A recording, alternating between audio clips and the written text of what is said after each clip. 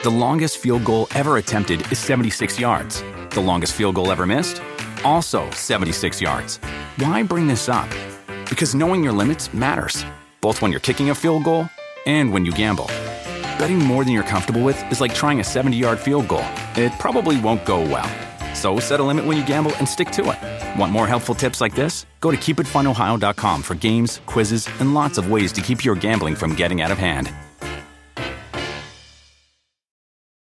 This is the story of the one. As a maintenance engineer, he hears things differently. To the untrained ear, everything on his shop floor might sound fine, but he can hear gears grinding or a belt slipping. So he steps in to fix the problem at hand before it gets out of hand. And he knows Grainger's got the right product he needs to get the job done, which is music to his ears. Call, click Grainger.com, or just stop by. Grainger, for the ones who get it done. This episode is brought to you by Progressive. Most of you aren't just listening right now, you're multitasking. But what if you could also be saving money by switching to Progressive? Drivers who save by switching save nearly $750 on average, and auto customers qualify for an average of 7 discounts. So multitask right now. Get your quote now at Progressive.com.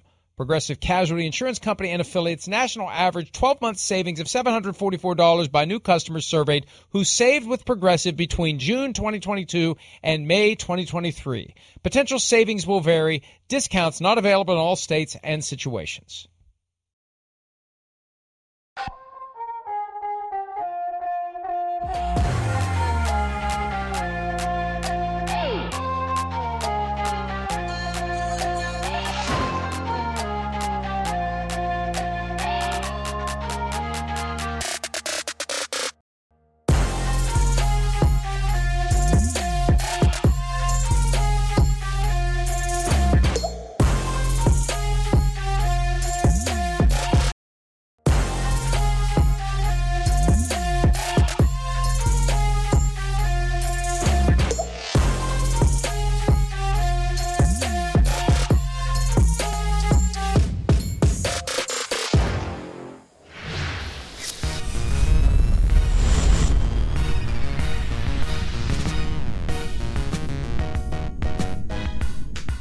I am ready to go. Let's start the games right freaking now. We got 2 hours to get you fully and finally prepared. Closing arguments for Conference Championship weekend start now. He's Peter King. I'm Mike Florio. It's PFT Live. How the hell is everybody? Hi, Peter. Mike, you must wait 44 hours. 44 hours until the first game. Can you do it? It seems like it's longer than 44 hours. Is it 44 hours? I think your math is wrong, Peter. Oh, geez, you're right. You're right. It's longer than 44 hours. It's 68 God, I didn't know hours. Sims was here today. Chris, you look different today. 68 hours. That is pretty amazing. You're right. Yeah. It's actually 2.5 days, not less than 1 day or whatever I'm saying. It's 48 plus 8, so it's 56. Right? 56 hours. Yeah, I have some math lacks at 7 a.m. Eastern on Friday, so my apologies.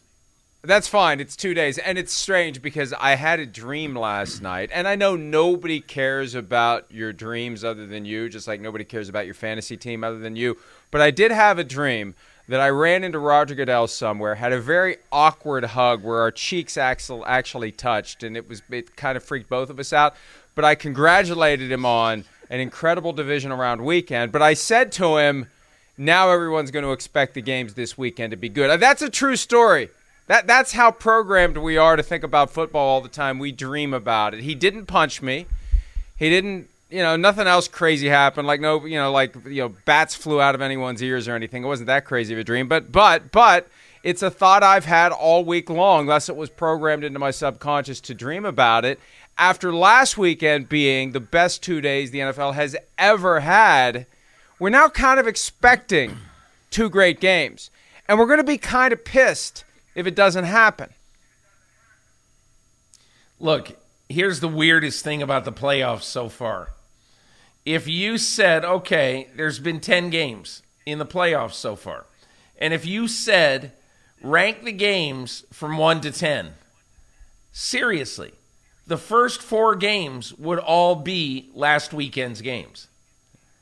And that's what is so incredible about what has happened in these playoffs. You know, the first weekend was a dud. The second weekend, there was one non-dud-like game in the first weekend, which was the Cowboys and the 49ers. That was fun. You might make that number 4 ahead of Cincinnati, Tennessee. But I don't think you would put it in the top 3. In my mind, without any question, it wouldn't be in the top 3. But I think what makes the NFL fun at this time of year is that you never know what you're going to get. And Mike, as bizarre as it sounds, I will not be surprised if it's Joe Burrow, Jimmy Garoppolo at SoFi in 16 days. And No, that's what either. these playoffs have done. They have shown us that don't invite Joe Burrow to the party, because he might wreck it. He really might wreck it. And the 49ers have such a weird thing going right now that, think about this, Mike, with the 49ers. Okay? As of Sunday, in the span of 22 days, they will have gone from L.A. to Arlington, Texas, to Green Bay, back to L.A. Every game has been a must-win. And so far, they've must-won all of them, even after being down 17-0 in the first game in L.A. And, and that's why I hate the statement, they're playing with house money. The Bengals and 49ers, they're both playing with house money. Do you think either one of these teams comes into the game and 5 minutes before kickoff say, hey, been a good run. If we don't win today, man, we got a lot to be proud of? Joe Burrow will spit in the face of your playing with house money. And so that's why I think both of these games are going to be so much fun. Yeah, and I think the flip side to playing with house money is the idea that there's no expectation, there's no pressure on us. If something doesn't go according to plan, we don't get wobbly, we don't crumble, we don't start to worry, we don't say, oh crap. It doesn't become a snowball that rolls and grows and builds and runs out of control and wipes out the lodge.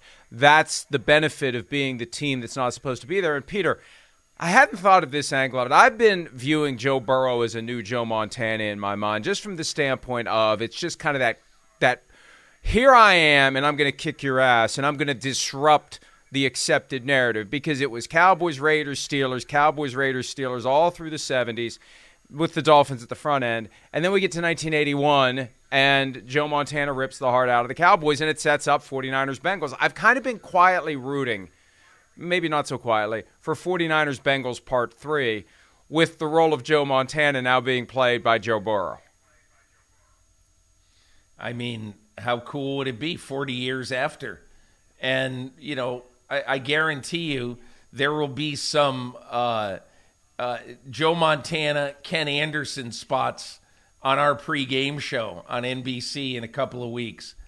But, Mike, the reason why it's not impossible, the reason why it really isn't impossible is that as of right now, when you look at these matchups, right, the Bengals have had 6 days to figure out right now how in the world are we going to protect Burrow better than we did in Tennessee.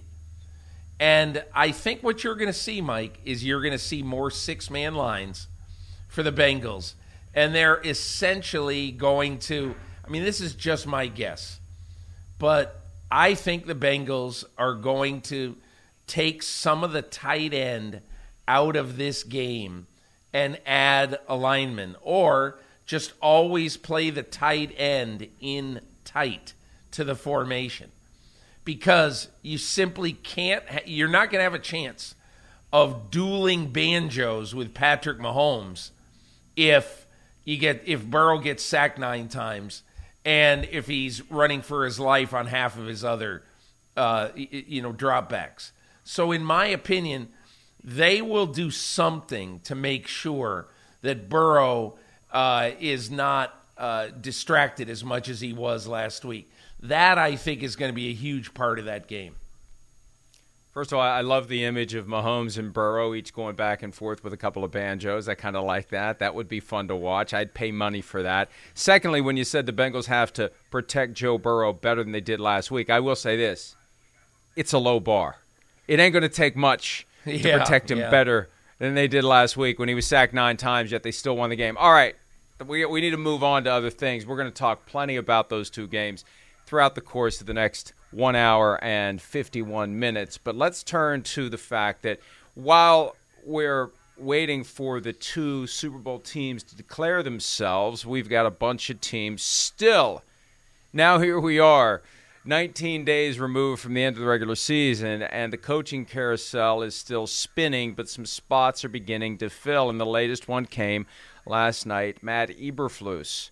The Bears go from Ryan and Matt as GM and coach to Ryan and Matt as GM and coach. Now it's Ryan Poles and Matt Eberflus, the former defensive coordinator of the Indianapolis Colts. He was there for 4 years. He's the guy who took the job with the expectation Josh McDaniels was coming to Indy as the head coach and never did, but thrived under Frank Reich.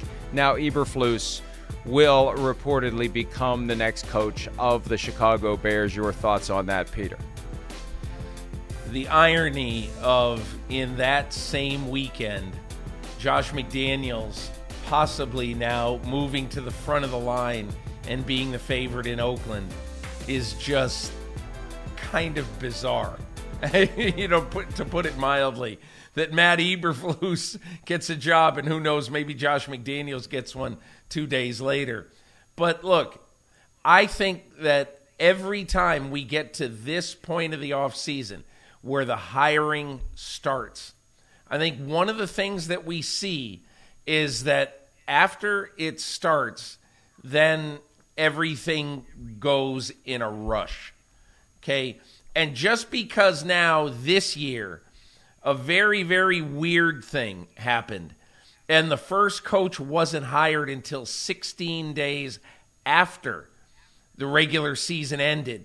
And in 4 of the last 9 years, by 16 days after the regular season ended, every coach had been hired. It's a little bit different this year for a lot of reasons. But I think the Eberflus hiring basically says to the Chicago Bears, look, we know and we understand that we need a mentor for Justin Fields. We got it. We get it. We haven't forgotten that. But in the interviews we've done and in the people we've gotten to know through this whole process, that's how good Matt Eberflus has been. And that's how much better he's been than the offensive brains that we have talked to during the course of this process. So, Mike, one of the reasons, if I was a Bears fan, I would be thinking, I like this hire, is very simply because everybody thought coming into it, they're going to get a coach to basically oversee Justin Fields. And now they obviously go to the defensive side of the ball. And the one thing I said when I heard this is Eberflus had to have told Ryan Poles and the Bears, I got a plan for Justin Fields. Here it is. And at his opening press conference or whenever, I'm dying to hear that plan. Well, and Peter, this is a concern that I mentioned this yesterday, I think. We come back around to the same takes based upon what the calendar says. And late January takes as coaches are being hired, for me, includes a very simple point, especially if I've got a young quarterback that I'm trying to not ruin. To paraphrase what John Mara, the Giants co-owner, said the other day, they've done everything to destroy Daniel Jones over the last 3 years. And it is very real. You can take a quarterback and you can drop him in one city with one coaching staff and one organization, and he thrives and becomes a superstar. Take that same guy, put him somewhere else into a dysfunctional pit, and the various dysfunctional pits out there know who they are. I don't have to name them right now, although I probably will at some point during the show, but I digress. And he's a disaster. And my concern here, and this is nothing against Matt Eberflus. This is nothing against him. My concern is if he comes in, hires a great offensive coordinator, that offensive coordinator works. It's like, the way trains, how they lock together, the two cars on the trains lock together. That's what happens with new offensive coordinator and Justin Fields, and the Bears become great. What happens next? Offensive coordinator gets his own head coaching gig, and then you got to do it all over again. Lather, rinse, repeat. That's the way the carousel works? Yeah. Well, not if you get an offensive coach. Not if the guy who couples with your quarterback is going to be there because he's the head coach. That's why I'd err on the side of taking an offensive guy that I'm going to match up with Justin Fields and make sure he's going to be there, ideally for 10 years with Justin Fields, because if we're successful with a defensive guy, you better have a plan for the next guy. And then if you're successful, the next guy. And if you're successful, the next guy. Look at Andy Reid. He's got the revolving door, assuming that Eric Bieniemy eventually gets a head coaching job, and I'm starting to think that he's going to get left in Kansas City again, but it's no concern because Andy Reid is the one ultimately with the Patrick Mahomes relationship. That's my point. You're successful, you're going to lose your coordinators. And if you're a defensive guy and you lose your offensive coordinators, you just got it's going to be that, the Alex Smith thing where every year you got a different offensive coordinator. I don't want that for my young quarterback. I understand that, Mike, but here's a question. So, let's take Kansas City, even though Andy Reid's an offensive guy. A smart head coach basically says to his staff, I'm not just grooming us to have a coordinator who's really good, but I'm grooming the next coordinator. Okay, and right now that's Mike Kafka, for Andy Reid. And I understand that Andy's on the offensive side of the ball, so it doesn't matter as much as if he were a defensive coach. But in my opinion, what Matt Eberflus has to be thinking, honestly, when you think about it in another way, following the Andy Reid example, it's what happened when Sean McVay got really, really good on offense, and so they started to handpick, or to take away his offensive coaches. And in one off season, he loses his coordinator Matt LaFleur, and he loses his quarterback coach Zach Taylor to the Packers and Bengals respectively. But look at how they have rebounded, and that's why. And I understand those are all offensive side of the ball guys. But the one thing I would say, Mike, is if the biggest thing you would be concerned with, oh, my God, the Bears are going to win 12 games next year, Justin Fields is going to be hot as a firecracker, and John Doe, the offensive coordinator, is going to get a head coaching job somewhere, I'll sign up for that. I'll sign up for figuring out then who is going to be the guy to replace John Doe. Justin Fields may not. When you're hiring a coordinator, offensive or defensive, you're making a projection. We talked about this a lot with Eric Bieniemy, that it's not an issue of he doesn't interview well. That's bogus. That's BS. Everybody I've talked to has said he interviews great. The projection, though, is great coordinator. Can great coordinator become great coach? Is great coordinator ready to become great coach? And you just don't know. The streets of NFL failure are littered with coordinators who never were able to thrive at a fundamentally different job. It's one of the chapters in Playmakers. Gratuitous plug. The Peter Principle, that's what it is. Over and over and over again. Matt Nagy, even though he was Coach of the Year in 2018, ultimately he couldn't do the next level job up. And maybe they went, we see this trend in the NFL where when you fire a coach, the next guy's the exact opposite. I mean, maybe it's as simple in Chicago as our last guy was an offensive coach. Let's just go with the defensive coach. And I know I'm grossly oversimplifying it, but I want to know that there's two critical relationships: the GM and the head coach, and the head coach and the quarterback. And I for that reason, if I've got a young quarterback that I'm trying to grow and develop and groom, and I want to become my franchise's first franchise quarterback, true franchise quarterback since Sid Luckman, I'm going to be making the projection with an offensive coordinator, not a defensive coordinator. That's just my own personal preference, but it's formed by 20 years of, watching how these things work, or as the case may be, don't work. I'm going to tell you one quick story that is slightly tangential to this, but I think informative about this. And that is that 10 years ago this winter, Peyton Manning was flirting with a bunch of teams. And near the end, it came down to he was very interested in the Denver Broncos. And so the two coordinators of the Denver Broncos at the time were Mike McCoy and Jack Del Rio. And he had a meeting with them, and he goes, listen, I want to know that you guys are going to be here. The worst thing that can happen is if we get something good going and the coordinators leave and we got to erase the blackboard and start all over again. And they both said, hey, we're not going anywhere. We love it here. We want to build something here. Blah, blah, blah, blah, blah. 1 year later, the Broncos have a great year, and Mike McCoy's the coach of the San Diego Chargers. And, and look, over the 4 years that Peyton Manning was there, they're the highest scoring offense in football. So they figured it out with a succession of offensive coaches, including Adam Gase after that. All I'm saying is, Mike, you've got to take the best head coach of the guys who you interviewed. You can't say, well, look, we loved Matt Eberflus, but John Doe over here, he's 87% of Eberflus, but he can coach the quarterback. I don't think you operate your franchise that way. Well, big difference between Peyton Manning and Justin Fields. Let me go farther than that. Huge difference.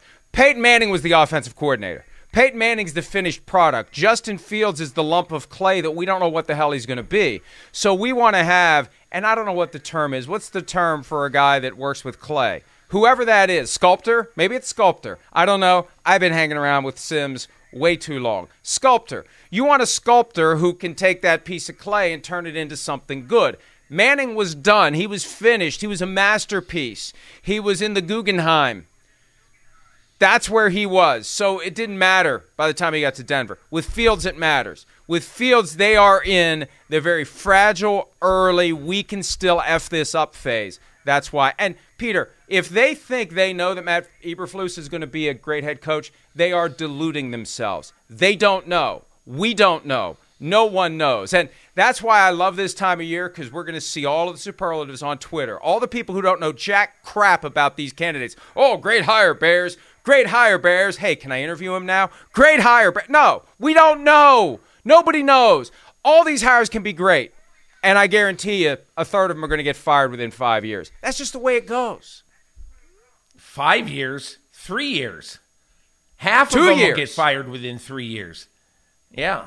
Well, yeah. I'd say half within 3 years. But you're right. I mean, look, I remember when Vic Fangio got the Denver job, and Elway was a genius for finally going adult in the room, defensive head coach. Don't worry, we're going to find a quarterback and we're going to find a great offensive mind to work with him. Look, Mike, I have said this. I've covered the NFL for 38 years, and I think I've been saying it for 36. If you don't have a quarterback, you can have Vince Lombardi as the head coach and Bill Parcells as your defensive coordinator. And Bill Walsh is your offensive coordinator. And you know what? You're going 7-10 next year. That's just the way it is. So don't tell me that if you put in Mike Glennon, but you've got Belichick, Parcells, Walsh, Lombardi, you're going to be okay. That's crazy. We saw what happened when Bill Belichick had half a quarterback in 2020 in Cam Newton. He went 7-9.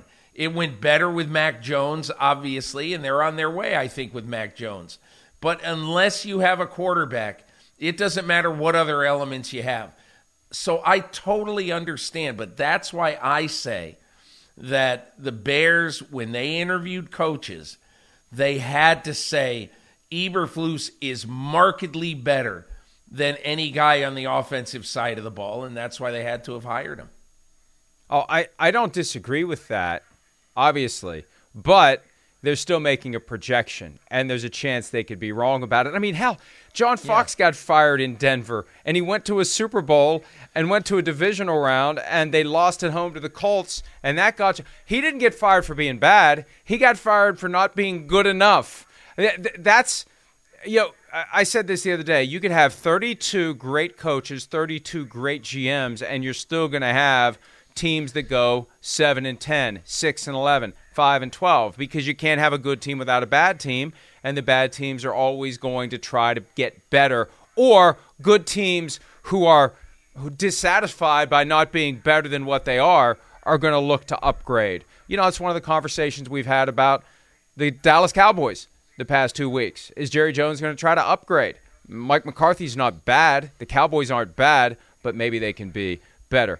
Rich Bisaccia, the interim head coach of the Raiders, has been linked to the special teams coordinator gig in Chicago. He and Matt Eberflus are close, and it's a relationship-driven league. Look, that's how you find landing spots. That's how you get the job. Matt Eberflus, one of the things he says when he goes in to meet with Ryan Poles and Bill Polian and George McCaskey, hey, I think I'm confident my special teams coordinator is going to be Rich Bisaccia. Yeah. Look at what Rich Bisaccia did as the interim head coach of the Raiders. You're going to have him next year if I get this job. You're going to have him available to help me, to help show me and be another voice that elevates this team. I'm going to deliver him. And it looks like he's going to do that, assuming that Bisaccia doesn't get the Raiders head coaching job. And I think at this point, that's becoming a more and more fair assumption. Yeah, I mean, the Raiders from the start, I think when Mark Davis dismissed Mike Mayock, that was the end for Rich Bisaccia, because Mayock was the biggest cheerleader for Bisaccia in the building. And so every time you look at the Raiders, and as much as we all might say that Bisaccia deserved another shot, we're not Mark Davis. And once he got rid of Mayock, it was pretty clear that he was going to go play the field. And right now, I think with one furlong to go, Josh McDaniels is ahead, and he's ahead by a little bit more than a nose. Oh, you're absolutely right, and let's focus on that now. I had heard over the weekend that, and you hear different things on the grapevine, but the grapevine, as you know, it's a tapestry. I may not be using the right word, but I really don't care. But there's a lot of different people at different stops on the grapevine, and any time I hear the same thing from two people who are in vastly different portions of the grapevine, that tells me it's real. And I heard the same thing last Saturday morning. Josh McDaniels to the Raiders. It's happening. It's happening. And now, obviously, I couldn't – I mean, it's still too early, so I couched it appropriately that the Raiders could be making a run at Josh McDaniels, even though no one at that point had made even a request to interview him. The Patriots are blown away by this. No one until the Raiders yesterday had made a request to interview Josh McDaniels. After what he's done over the last decade, he's been a head coach. I think folks in Denver would admit, if you could get them in a candid spot, that they didn't give Josh McDaniels enough time there to really grow and develop and make his mistakes and become the guy he's eventually going to be as a head coach. But now here we are, and yes, it sure seems like at this point it's going to be Josh McDaniels, Dave Ziegler from the Patriots as the GM, and it feels like McDaniels is going to be in charge just like he was in Denver, and people are going to say, well, it went to hell in a handbasket in Denver, but that was over 10 years ago. He's grown, he's matured, he's learned, he's developed. We all have over the past 10 years. And he's going to be a better finished product, and it kind of adds a little spice, Peter, that he's jumping back into the same division with the Denver Broncos. I don't know how I'd feel as a head coach about jumping into the division with Patrick Mahomes and Justin Herbert, but what the hell? McDaniels has learned plenty from Bill Belichick, and it's going to make things very interesting to have him as the next coach of the Raiders. If, because we know from 4 years ago, it's not done until it's done. So I will not say it's going to happen until someone sends me a picture of the contract with his name, with the ink dried, with no PS, with no codicils, with no exceptions, but it sure feels like it's moving in this direction. After Josh McDaniels left Denver in the, under the black cloud, I remember, somebody who knows Josh McDaniels very well said, you can take this to the bank, that Josh McDaniels will never take a coaching job in the NFL. Ever. Not that he will ever even be offered one. But if he's ever offered another coaching job in the NFL, the only thing he wants to know is, do they have a quarterback? Because Josh McDaniels understands the way the NFL works. We just talked about it a minute ago. He understands the way the NFL works. If you can enter every Sunday with a competitive quarterback, and that's what Derek Carr is. He is a competitive quarterback. Now, I'm not going to say he's a top 5 quarterback because he isn't. But he's a competitive quarterback who can win games, who can play great, often under pressure. And so I like Derek Carr, and I'm sure that all the jobs on the market this year, when Josh McDaniels looked at every one, I'm sure he just said, hey, if that one opens up, even though it's a weird situation, and it is, that's a job, maybe the job that he would be interested in. Now, I don't know about Jacksonville. I don't even know if Jacksonville did a lot of due diligence or fact-finding on him. But the reason why this one is interesting, and yes, obviously, you've got to play Herbert and Mahomes 4 times a year. That's 23% of your schedule. That's hard. But as you can see, Mike, the Raiders have been a thorn in the side of good teams when their quarterback plays well. And that's why, in my opinion, I think this is a very intriguing job for Josh McDaniels. And then on the other side, for Mark Davis, what does he want? To Mark Davis, I think this has a little bit of his dad kind of tweaking the rest of the league and say, oh, you don't want to interview Josh McDaniels because he left the Colts at the altar? You don't want to interview Josh McDaniels because he imploded in Denver? I'll show you. I'm going to take Bill Belichick Jr., and I'm going to take his personnel guy, and I'm going to come here, and I'm going to make Patriots West. Now, again, that is a gross exaggeration, and I get it. But I think that Mark Davis wants to take some of the brain power and the offensive mind that Josh McDaniels is away from New England, and that is going to be how he's going to build his team for the next 4 or 5 years. I don't really think it's that gross of an exaggeration. I could see Mark Davis thinking that exactly. Now, I don't know when Patriots West, South, East, or North, not that North is even possible, I don't know where that's worked. That's the problem. It hasn't worked very well. When you decide, for example, the Bob Quinn, Matt Patricia show in Detroit, that didn't work. Brian Flores in Miami, that didn't work. And the reason why it fails is because, this is one of the reasons. These guys who leave Bill Belichick after an extended period of time, even if they say, I'm going to do it my own way, I'm my own person, I'm my own coach, you've been around the guy for so long, you don't realize how much you're like him. You don't realize how many of his ways have crept into your ways. It happens by osmosis. And the challenge is, and this gets back to McDaniel's time in Denver, the people around you need to be patient while you are doing what needs to be done to infuse the Patriot way into a new organization, because there are going to be people there who are set in their ways and they don't like it. They resent it. They don't like that the coach is kind of an ass. And guess what? Plenty of effective coaches are kind of an ass. And you have to have higher standards. You have to have a very hard-charging, full-blown commitment, grinding, attention to detail, the kinds of things that derailed the Cowboys in that fateful moment with 14 seconds left in the wild card game against the 49ers. That's the kind of thing that a detail-oriented coaching staff doesn't let happen. So that's the challenge. Mark Davis has to be patient to let it play out. And, Peter, you said something about having a quarterback. Josh McDaniels had a quarterback when he got to Denver. He had Jay Cutler, and he got rid of him. First order of business. And it makes me wonder, what's he going to do with Derek Carr if he gets that gig? Does he get rid of Derek Carr? Derek Carr is not Jay Cutler. Derek Carr is not Jay Cutler.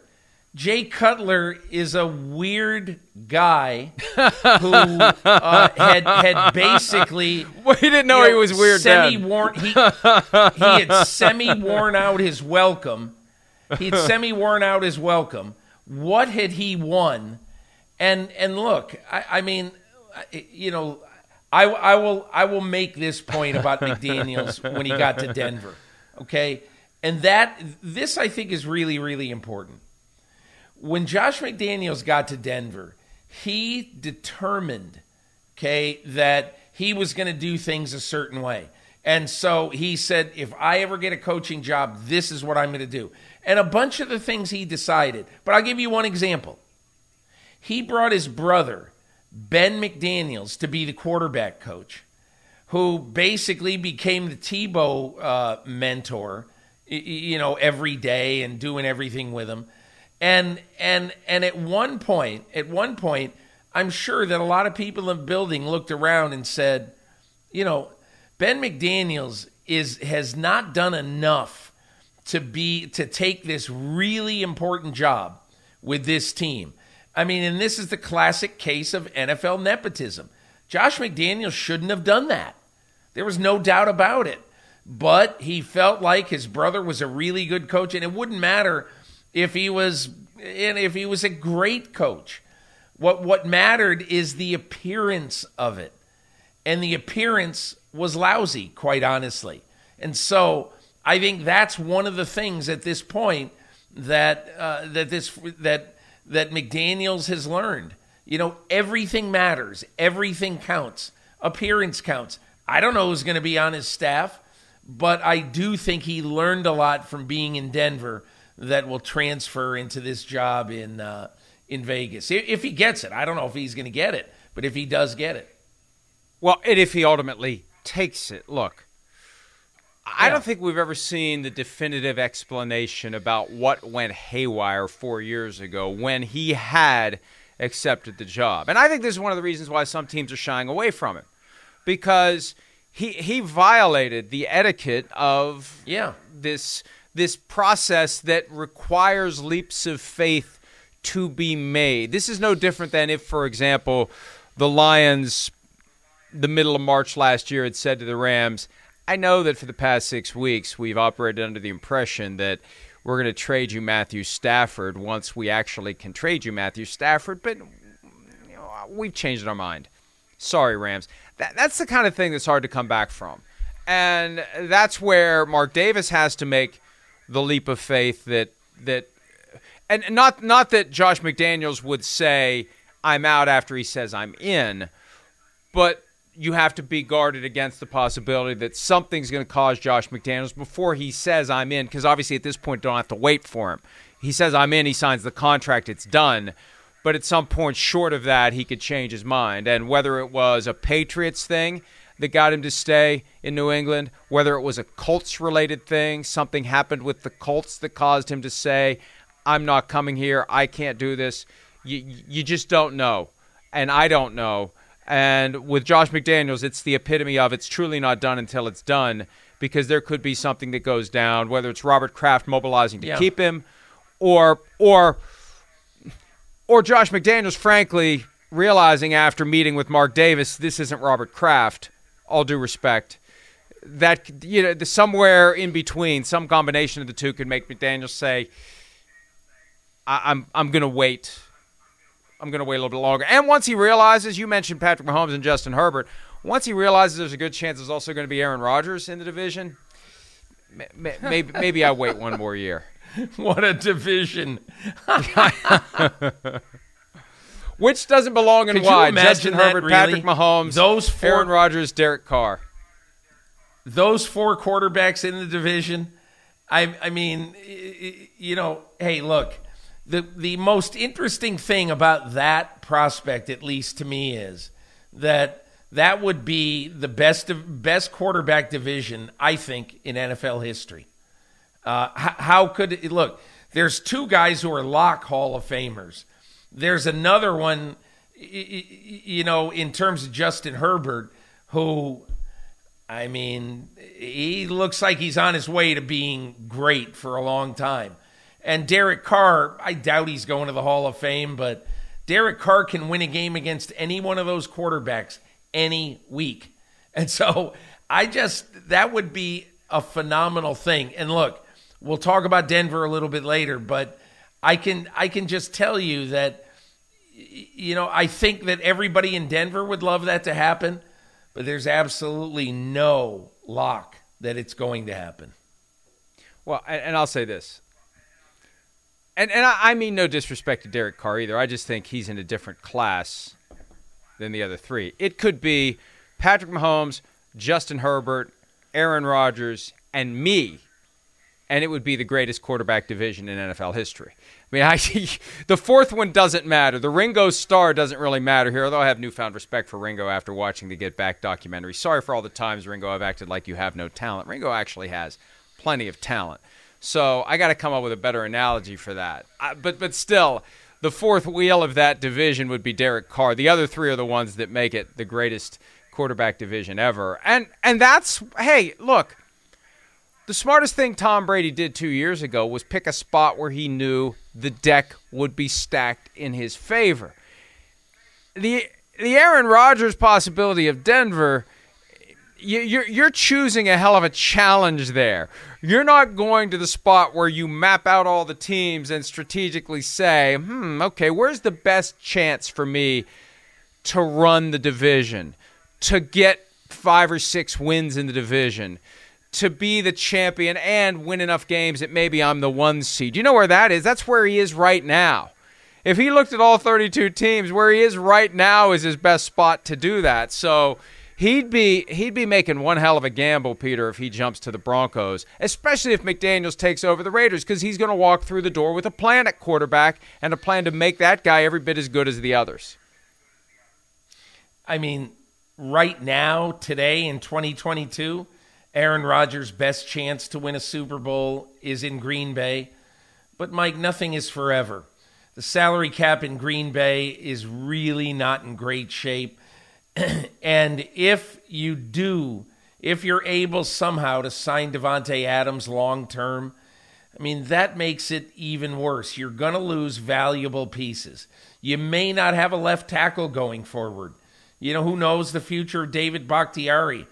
Elton Jenkins is really good, but you've got issues in Green Bay as well. And if Green Bay keeps Aaron Rodgers, they have to pay him in a big way that further exacerbates the problems with the cap. So, look, I understand everything that you're saying. Everything is absolutely the case. But I just look at Denver, and I look at a team that has a top 10 defense, 3 really good receivers right now, and a good left tackle. And what are they missing? They're missing a quarterback. And I don't sit here and say, if Aaron Rodgers goes to Denver, they're better than Kansas City. If Aaron Rodgers goes to Denver, they are on the level with Kansas City. I say that without trepidation. They are on the level, maybe a little bit better than the Chargers, and they're better than the Raiders. So, Mike, I am not one of those who say, "Oh my God, what's Rodgers doing? They're never going to be able to win there because of that division." I don't say that at all. I think if Aaron Rodgers goes to Denver next year, he is 4-2 in that division, in far and away the toughest quarterback division ever in the NFL. I'm not certain of many things, but I am certain of this. If Aaron Rodgers ends up in Denver, Howard Katz, who puts the schedule together for the NFL, will be getting the biggest fruit baskets he's ever seen from the networks as they map out which networks get Denver, Kansas City twice next year. We've been waiting For Mahomes and Rodgers, it always gets derailed. There's a chance we get it 2 times next year, and maybe. But hey, Mike, NFC Championship this year, maybe we get it 3 times. You're forgetting the greatest game of all next year. Mahomes, Josh Allen, the rematch. Mahomes, Josh Allen, Roman numeral 5 already. And they're only 26 and 25 years old, and they're not in the same division. I mean, that is going to be – hey, look, if Rodgers goes to the West, you're absolutely right. But the number 1 game on the schedule next year is Kansas City, Buffalo. Yeah, I won't disagree with that. Look, it's going to be fascinating because the quarterback carousel or the coaching carousel spins every year, and it's still spinning.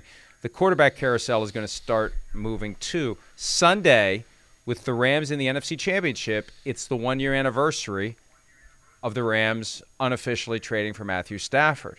That's how early these things happen. Now, this year, everything's a week later than it was last year, but my point is this. Teams and quarterbacks and agents and backroom conversations surely are already happening about where quarterbacks could possibly land in 2022. It doesn't happen. Aaron Rodgers says he's going to make a decision by the start of free agency.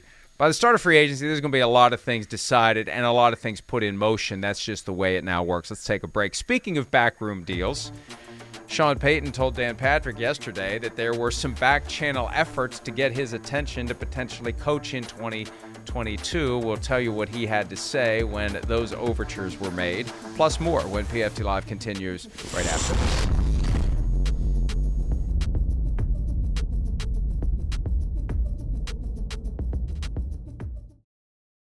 The longest field goal ever attempted is 76 yards. The longest field goal ever missed?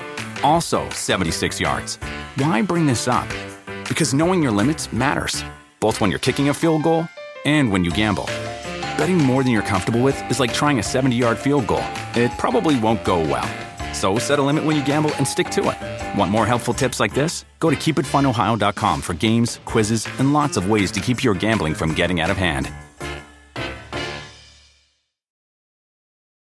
When you need mealtime inspiration, it's worth shopping Kroger, where you'll find over 30,000 mouth-watering choices that excite your inner foodie. And no matter what tasty choice you make, you'll enjoy our everyday low prices, plus extra ways to save, like digital coupons worth over $600 each week. You can also save up to $1 off per gallon at the pump with fuel points. More savings and more inspiring flavors make shopping Kroger worth it every time. Kroger, fresh for everyone. Fuel restrictions apply.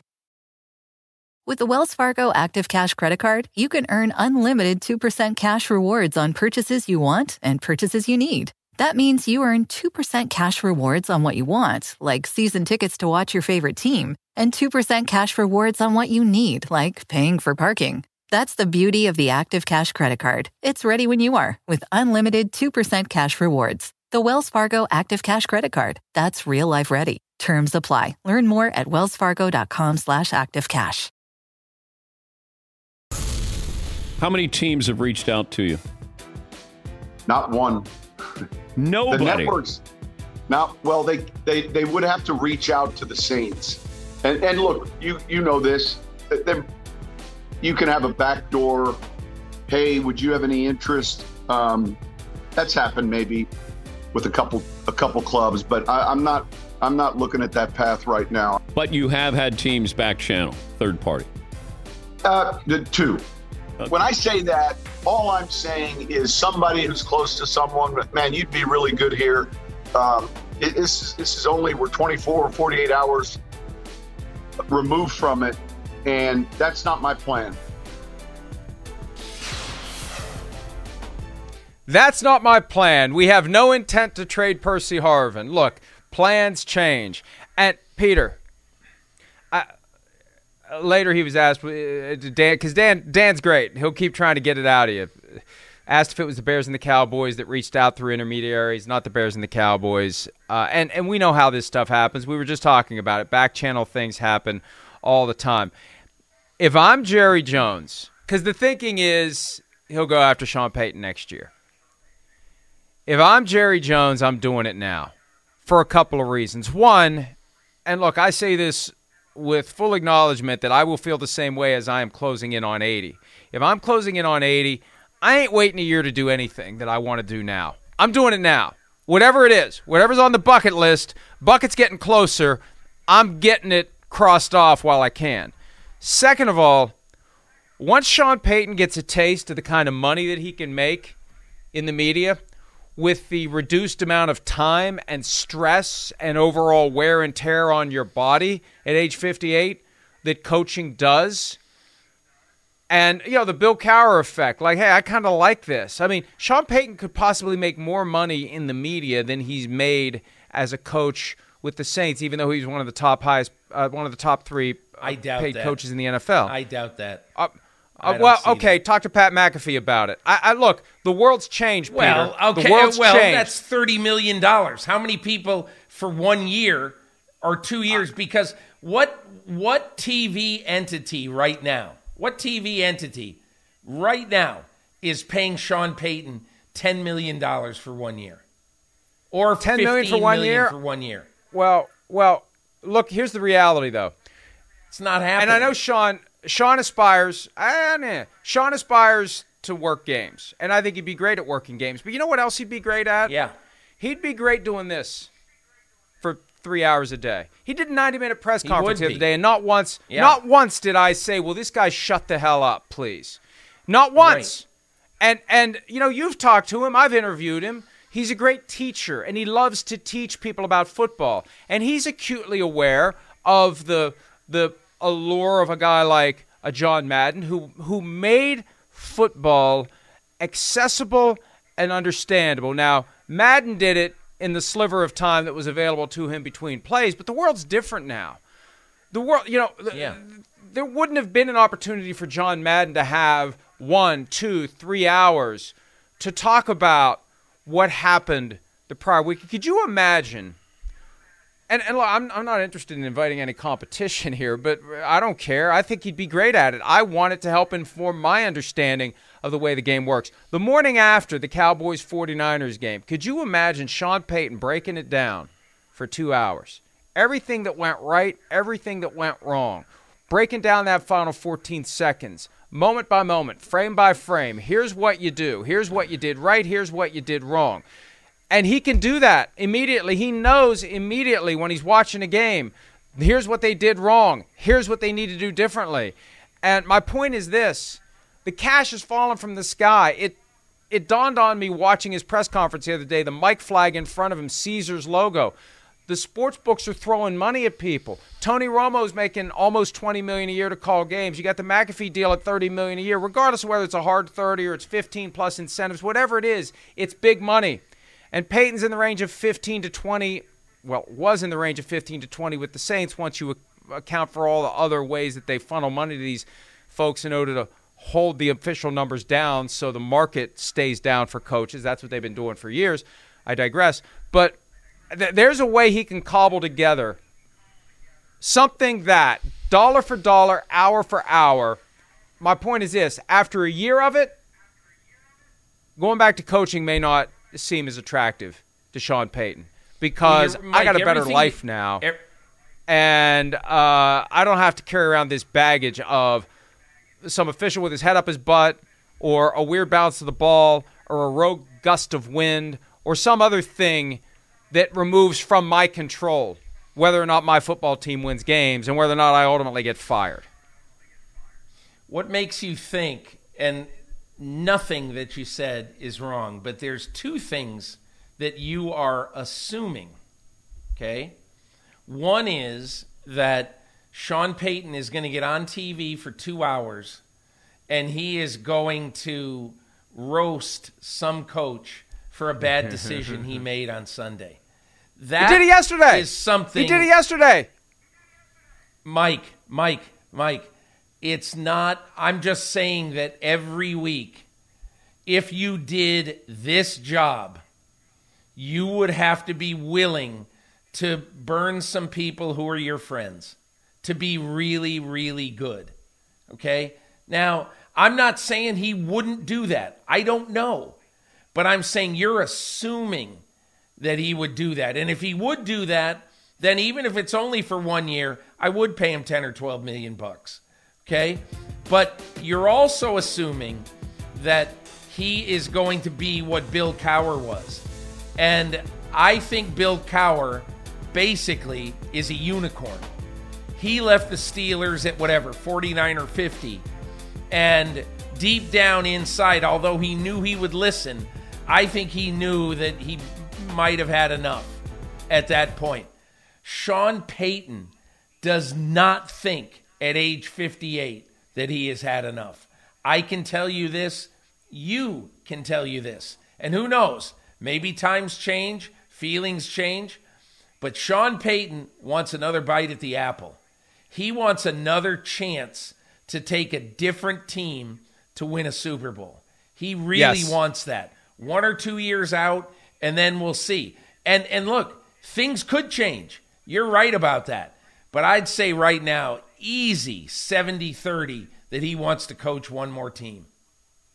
The coaches who have won a Super Bowl with one team are acutely aware of the fact that no one has ever taken two teams to the top of the mountain. No one. So whoever does it first may not be the last, but will be the first. And the coaches who have that one Super Bowl championship, or more than one with one team, are very aware that no one's ever done it with a second team. And I think he would very much like to do that as of right now. My point is, times change, circumstances change, life changes, and he may get to a point where he recognizes, I really like taking the knowledge of a lifetime of coaching and using it to educate, entertain, inform people in a way that is accessible and understandable. It's not littered with jargon. He's not going to feel the need to impress his friends in the coaching industry by saying double A gap and cross the face over and over again. He would explain it as if he were talking to his mother about it, like John Madden did. That's what made John Madden great. He was able to take something inherently complicated and make it simple. And I think Payton would do that in a longer form setting that would be interesting and compelling and lucrative. That's all. My point is this, Jerry, if you want this guy, don't assume he's going to want to come back and work for you next year or the year after. If you want him, now's the time to peel off some of that super yacht maintenance money and offer it to Sean Payton. Make him an offer he can't refuse. You know what I don't want to do? He won't refuse, and hire him now. No. I'll tell you why I don't want to do that at all. You know why? Because Sean Payton doesn't want to do it right now. How many times does he have to say, I want a year or two to myself? So, if Jerry Jones fires Mike McCarthy tomorrow and says, Sean, here's $20 million, what's he going to do? He's going to take the job. And you know what he's going to say when he sits in the Star? Not the first day, not the second day, because he'll say, oh, this is great. When he finally sits down to do the job, to hire a staff, to do the job, you know what he's going to say? F, what have I done? You know why, Mike? Because some things right now are more important than money. They really are. And to Sean Payton, he needs to get away from this for a little while, to breathe and to have a life. And if you force him to go coach this year, which is what Jerry Jones would be I don't think it would end well. Well, I suspect that Jerry Jones has a long history of persuading people to do things they really don't want to do, but successfully getting them to do it anyway. How has that worked out, that's other what than he with wants. Jimmy Johnson? How has that worked out? Well, no, I'm talking about... Did he ever win with Parcells? I'm not talking about football. I'm talking about the billions that he's amassed in business, that he's convinced people to do things they don't want to do. Forget about the billions. I know, football. But my point is this. My point is a big mistake. I'm not saying it's smart. All I'm saying is if he ever wants him, if he ever wants him, this may be his only chance to get him. So if there's a chance he isn't going to get him in a year or two because Sean Payton's making damn good money and enjoying his life and even more hardened in his feeling. Because Peter, he said it himself, I don't plan to coach. That's not an accident. He said that over and over again. I don't plan to coach. He didn't say, no way, no how, I'm definitely taking this year off. There's no way I'm coaching. He said, I don't plan to coach. And he's smart enough to send the message. We're smart enough to pick up on the message. When he says plan, that means plans can change. Yes, they can. And it would be a mistake. It would be a big mistake. That's all I'm telling you, because he doesn't want to do it right now. He doesn't want to. So I don't ever want to go into a job where I say, I'm taking this because of money. I mean, I do. He's got, you know what? It's not the right way to go into this job. Listen, cast your fate to the wind for a year or two. See what happens. See how high you can make this media thing go. And then when you're ready to go back, you're going to have 10 teams throwing a job at you. Take your choice in 2023 or 24. But right now, enjoy yourself. Get away from football a little bit. And I just think it's a big mistake if money or something else would force him to go back in, because he does not want to go back in right now. I don't disagree with that, but again, plans can change, and there's a certain amount, and I've said this before as it relates to like college coaches, like a Nick Saban, during that period of time where he really, even now, I think the window's long closed on it, but there was a point 5 or 6 years ago where, this is simple. There was a report, I remember Jim Irsay was going to go big name hunting. There's a number that you put on the table that gets Nick Saban to leave Alabama. There's a number that he can't say no to. At a certain point, you stack up enough money, and he'll do it. The question is, how much are you willing to devote to a coach? And I've said this many times this week, Peter. Jared Goff's making $33.5 million a year. Bill Belichick is somewhere between $20 and $25 million. What's wrong with this picture? Coaches are far more valuable than what they get paid, and that's part of what I believe is a not-so-subtle effort by the NFL to hold it down. There's no salary cap and there's no salary floor when it comes to coaching pay, but dollar for dollar impact on what a team can do. And again, as we see more and more of this gambling money get injected into the NFL, we're going to see somebody make a huge offer to somebody who would otherwise rather not coach, but is going to decide to do it anyway. Let's take a break. AFC Championship preview, Bengals at Chiefs. We'll talk about that when PFT Live continues right after this.